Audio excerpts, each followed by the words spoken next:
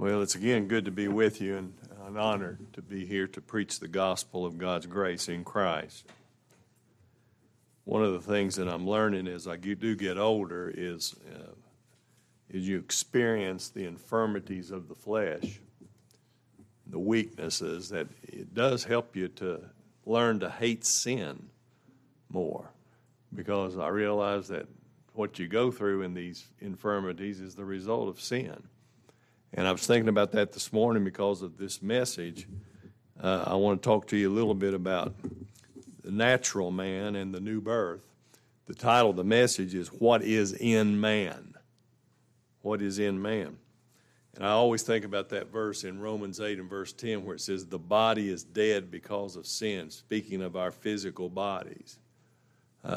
One old preacher of the past, I can't remember who, he said, I preach as a dying man to dying men. And that includes you women too. That's what we are. And the body is dead because of sin, but the spirit is life because of righteousness. And that's, you could just say, the spirit is life because of Christ, because he is our righteousness. Well, in salvation, you know, salvation is a multifaceted thing. There's eternal issues, there's legal issues, spiritual issues, providential. I mean, it's a big subject. And when I think about what is necessary for the salvation of a sinner, and I think about the legal aspect of it, that's our justification before God. And justification is a legal matter. There are legal issues because God is holy. He's a righteous God, and he cannot deny himself in order to save a sinner. He must be righteous. He must remain holy in the salvation of his people. And so there are legal obstacles that must be removed, and they're removed by his grace through the righteousness of Christ. And that's his righteousness imputed. And then salvation involves some spiritual issues too, because of what Christ says here in this passage. Look at John chapter 2 and verse 23.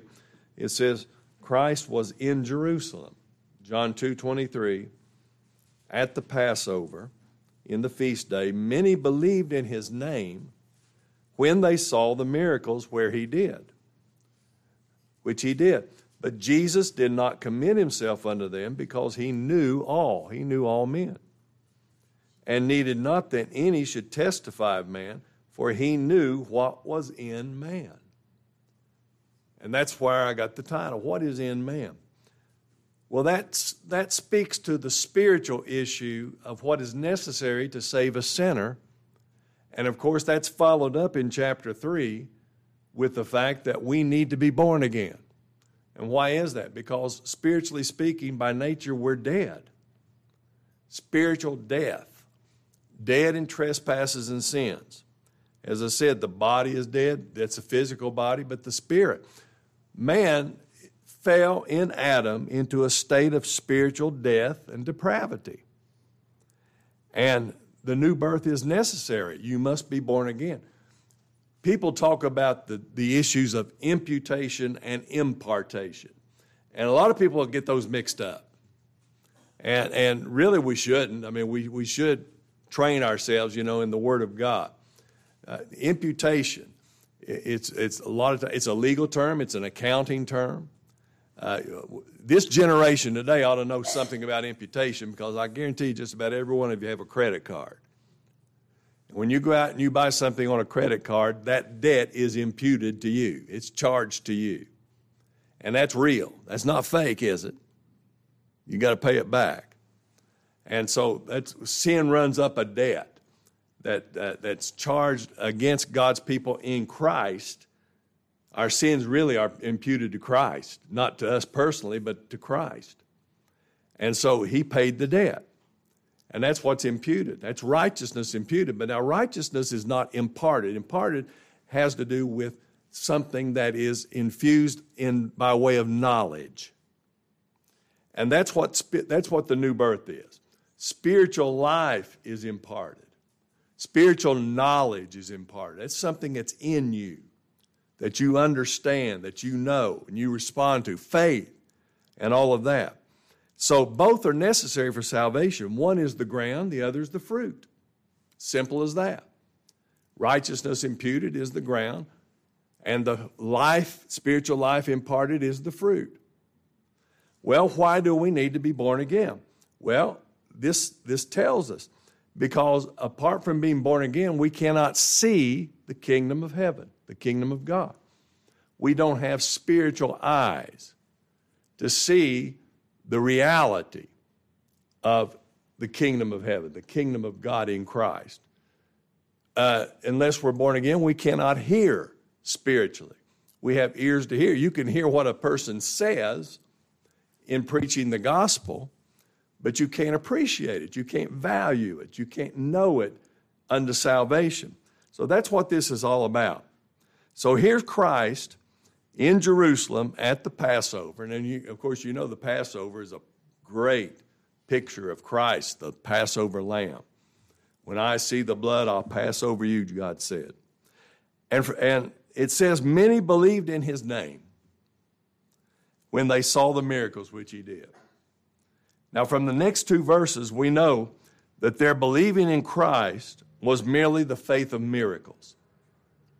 Believing in him, not as Savior, not as Lord, not as surety or substitute or Redeemer, not as the Lord their righteousness, but simply believing as Nicodemus expressed. Look down at chapter 3 and verse 2.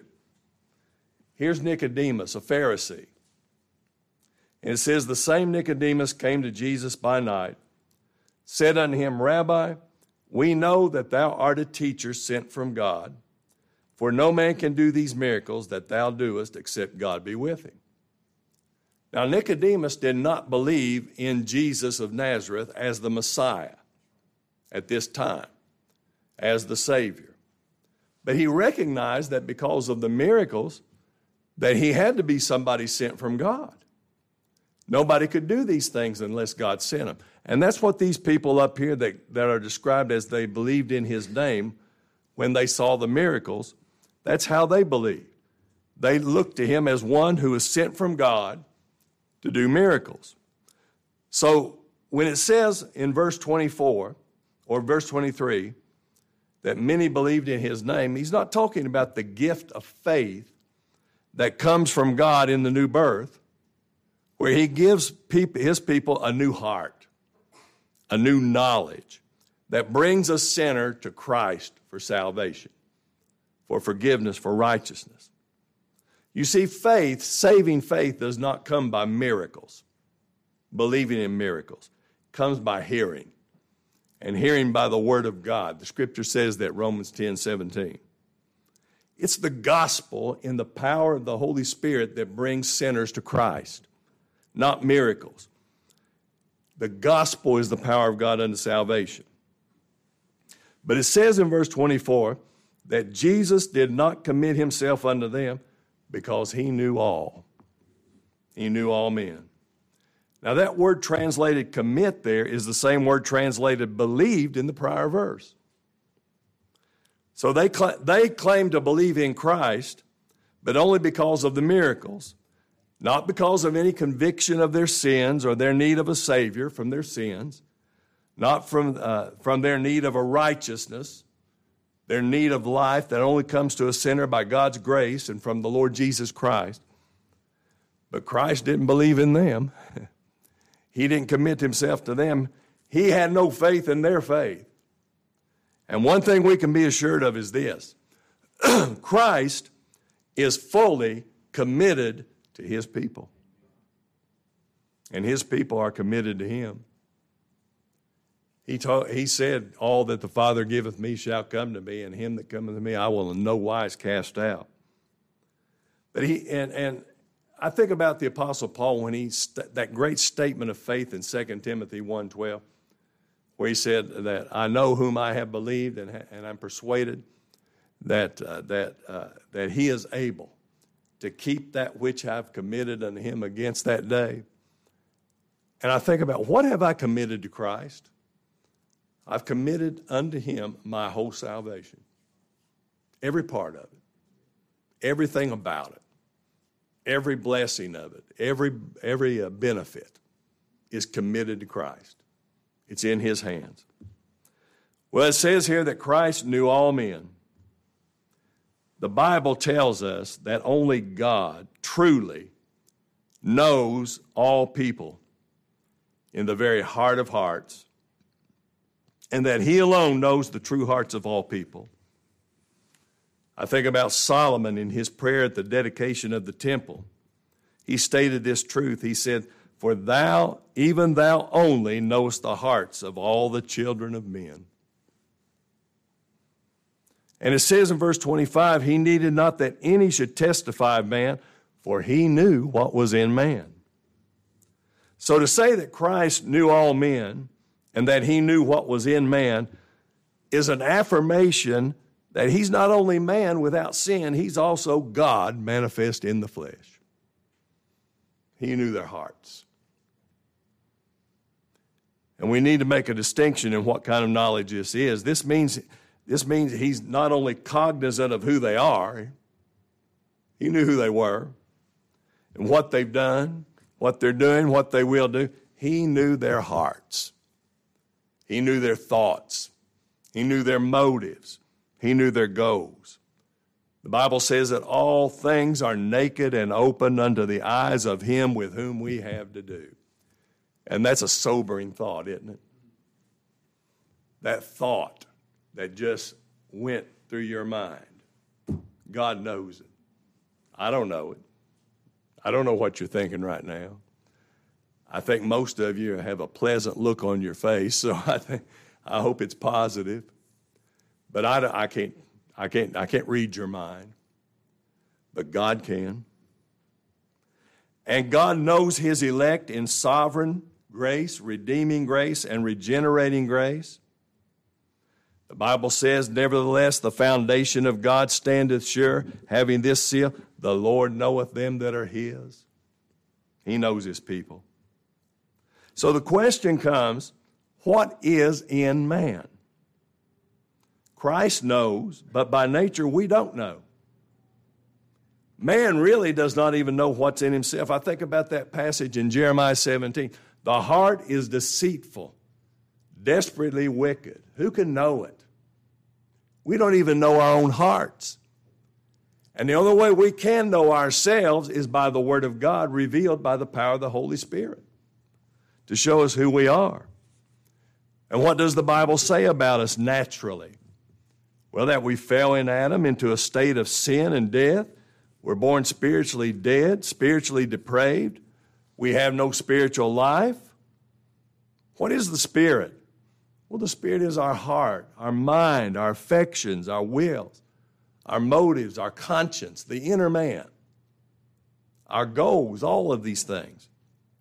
But being dead spiritually means that we have no knowledge of or desire for the things that glorify God, especially in the matter of salvation.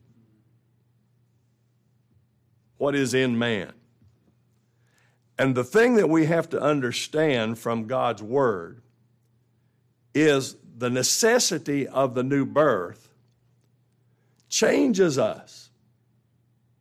It really does. It brings forth a miraculous change by the power of God that man by nature of his own works and will is incapable of.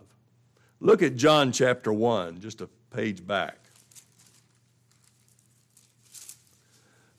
And speaking of Christ being the light who's come into the world, it says in John 1 and verse 11 that he came unto his own, and his own received him not.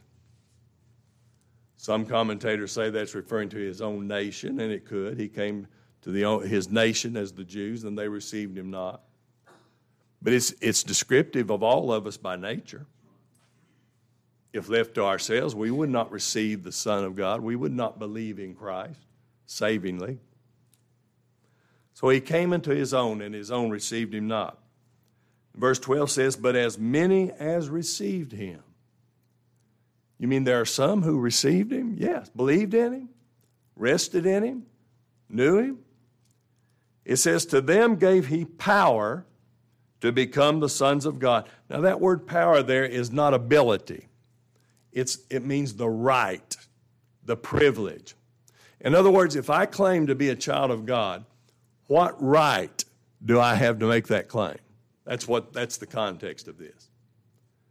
What right do you have to claim to be a child of God, a sinner saved by grace? Well, it's to those who received him, who believe in Christ, even to them who believe on his name. And look at verse 13, which were born. And he says, not of blood. In other words, it wasn't natural birth. It wasn't your physical pedigree that made you a child of God. Nor of the will of the flesh. And I believe that means the works of the flesh. It wasn't by the works of the flesh that you have that right to be called a child of God. And it says, nor of the will of man. It wasn't because of your choice or your decision or some kind of a free will decision that gives you the right to be a child of God. But you were born literally of God, born from above. Now, why is that necessary? Well, what's in man? Spiritual death, depravity, pride, self-righteousness. That's in man by nature. That's what we are by nature. What's in man? An evil heart of unbelief, deception, ignorance. What is in man? A hatred of the true gospel. Look across the page at John chapter 3 in verse 19. And hatred of the gospel now, hatred of Christ, can come in many different forms now. It doesn't mean that everybody who hears the gospel and doesn't believe it, they're going to pick up stones to throw at the preacher. It can be just casting it off, turning a deaf ear to it.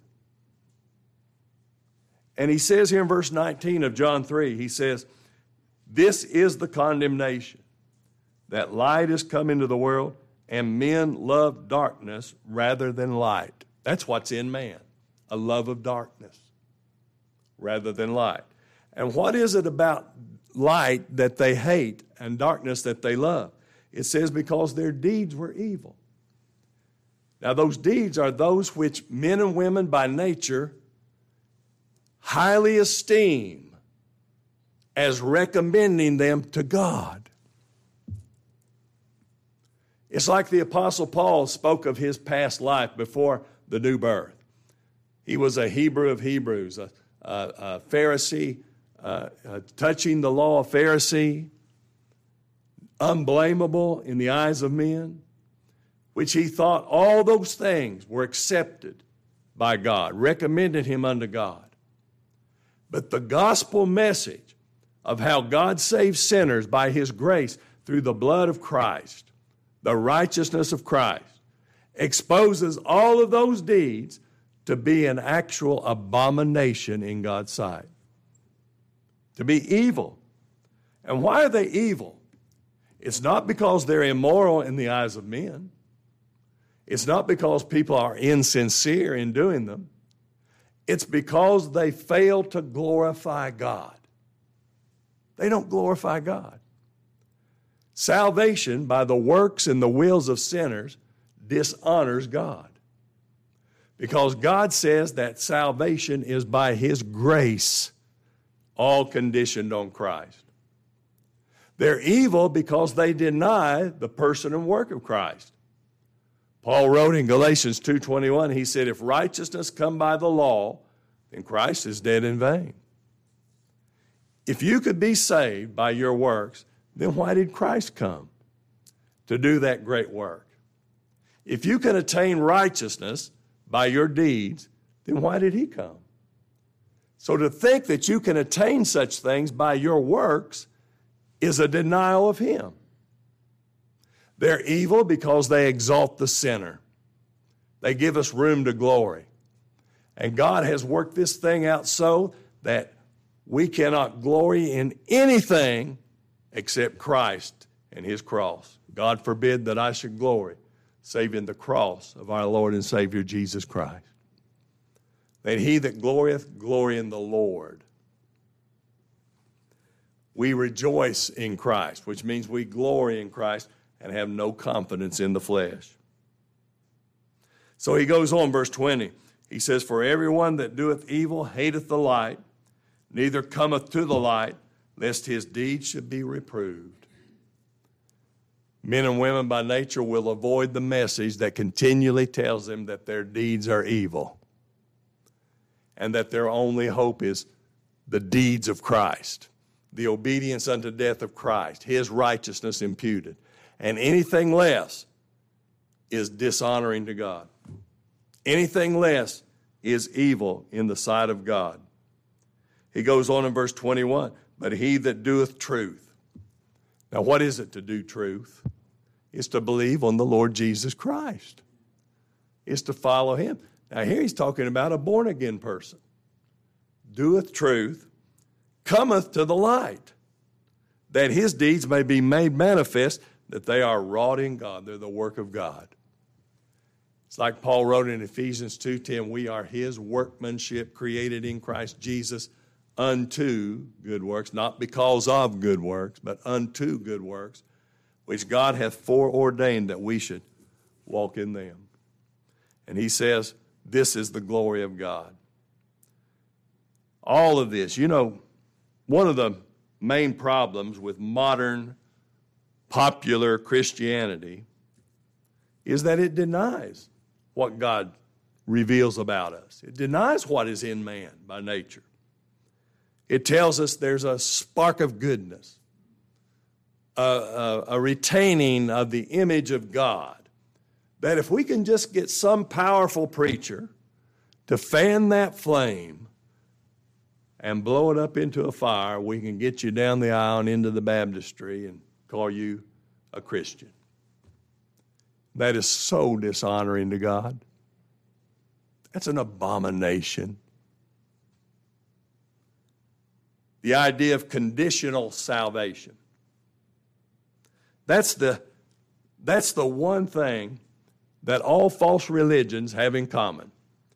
That salvation, whatever they call salvation, is at some stage, in some way, to some degree, conditioned on what you do or what you decide.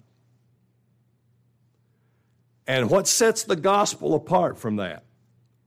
The gospel tells us that all of salvation, every part of it, is conditioned on Christ, and he fulfilled those conditions and secured the entire complete salvation of all for whom he lived and died, was buried, and arose again.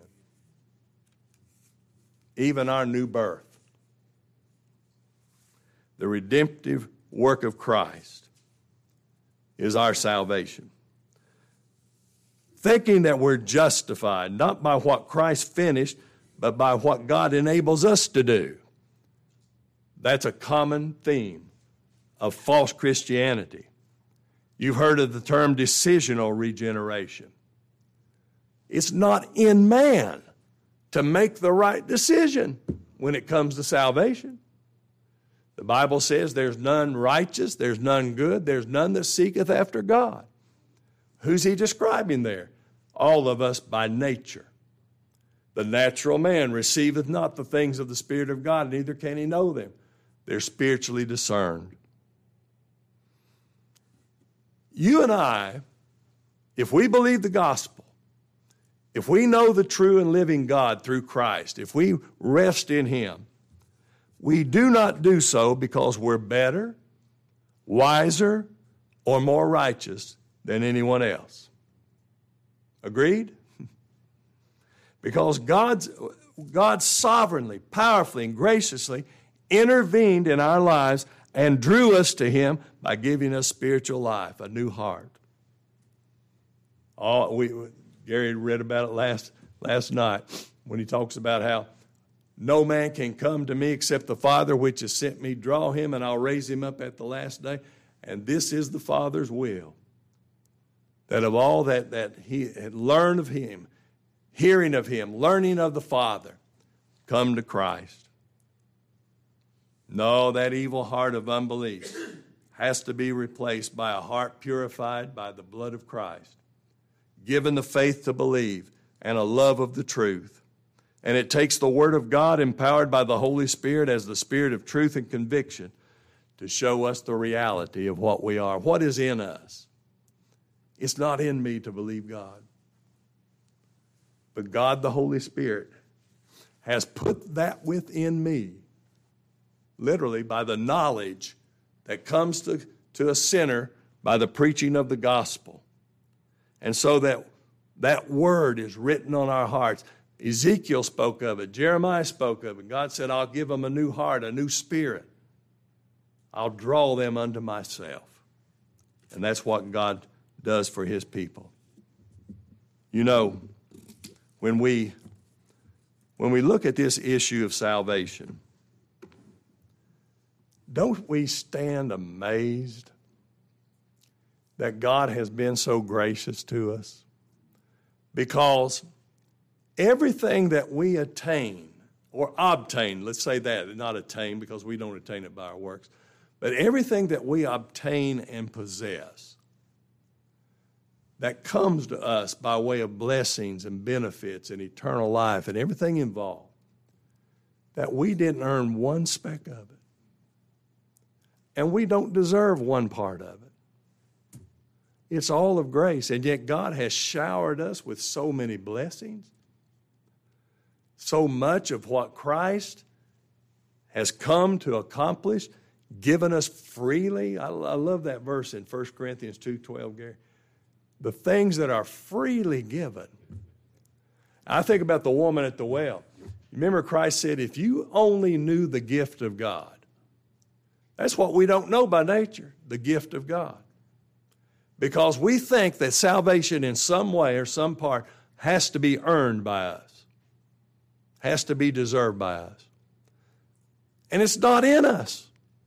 It's not in man to know what's freely given until God the Holy Spirit comes and changes our hearts in the new birth.